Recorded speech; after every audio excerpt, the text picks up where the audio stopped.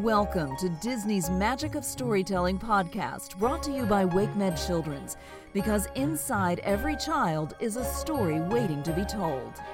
Our storyteller is ABC 11 meteorologist Chris Homan. Olaf's Night Before Christmas. 'Twas the night before Christmas, and all through the house, not a creature was stirring, not even a mouse. Stockings were hung by the chimney, but why? Had they gotten too wet? Were they left there to dry? Elsa was sleeping, all snug in her bed, while glittering northern lights danced overhead.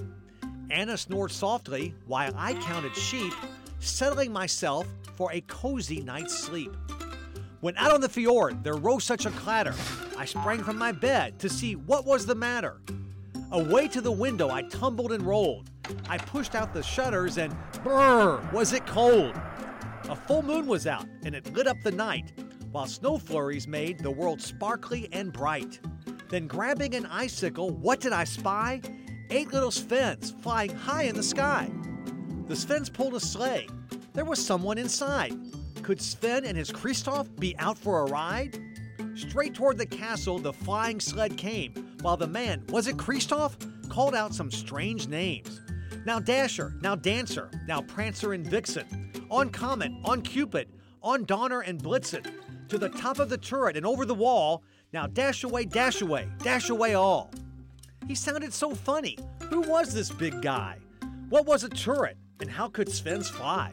And then with the ringing, I heard on the roof the thumping and bumping of each little hoof. Then from behind me there came a strange sound, and the whole chimney shook as 2 feet hit the ground. His boots were all black and his pants were all red, but where was the rest of him? Where was his head? Then out of the fireplace the man's face appeared. He had kind, crinkly eyes and a fluffy white beard. Kristoff he wasn't. This man smelled too nice, like snowballs and cookies and Christmassy spice. He placed a large bag filled with gifts on the floor. Was a sale going on at old Oaken's big store? He brushed off his clothes, then began to unpack, pausing for a crumb cake left out as a snack. This stranger had presents for Anna and Sven, for Kristoff, for Elsa, for all of my friends. I reached for his coat and gave 2 little tugs and said, "My name is Olaf and I like warm hugs." He turned with a start, then let out such a giggle. I had to laugh too when I saw how he jiggled. He gave me a hug, such a wonderful gift.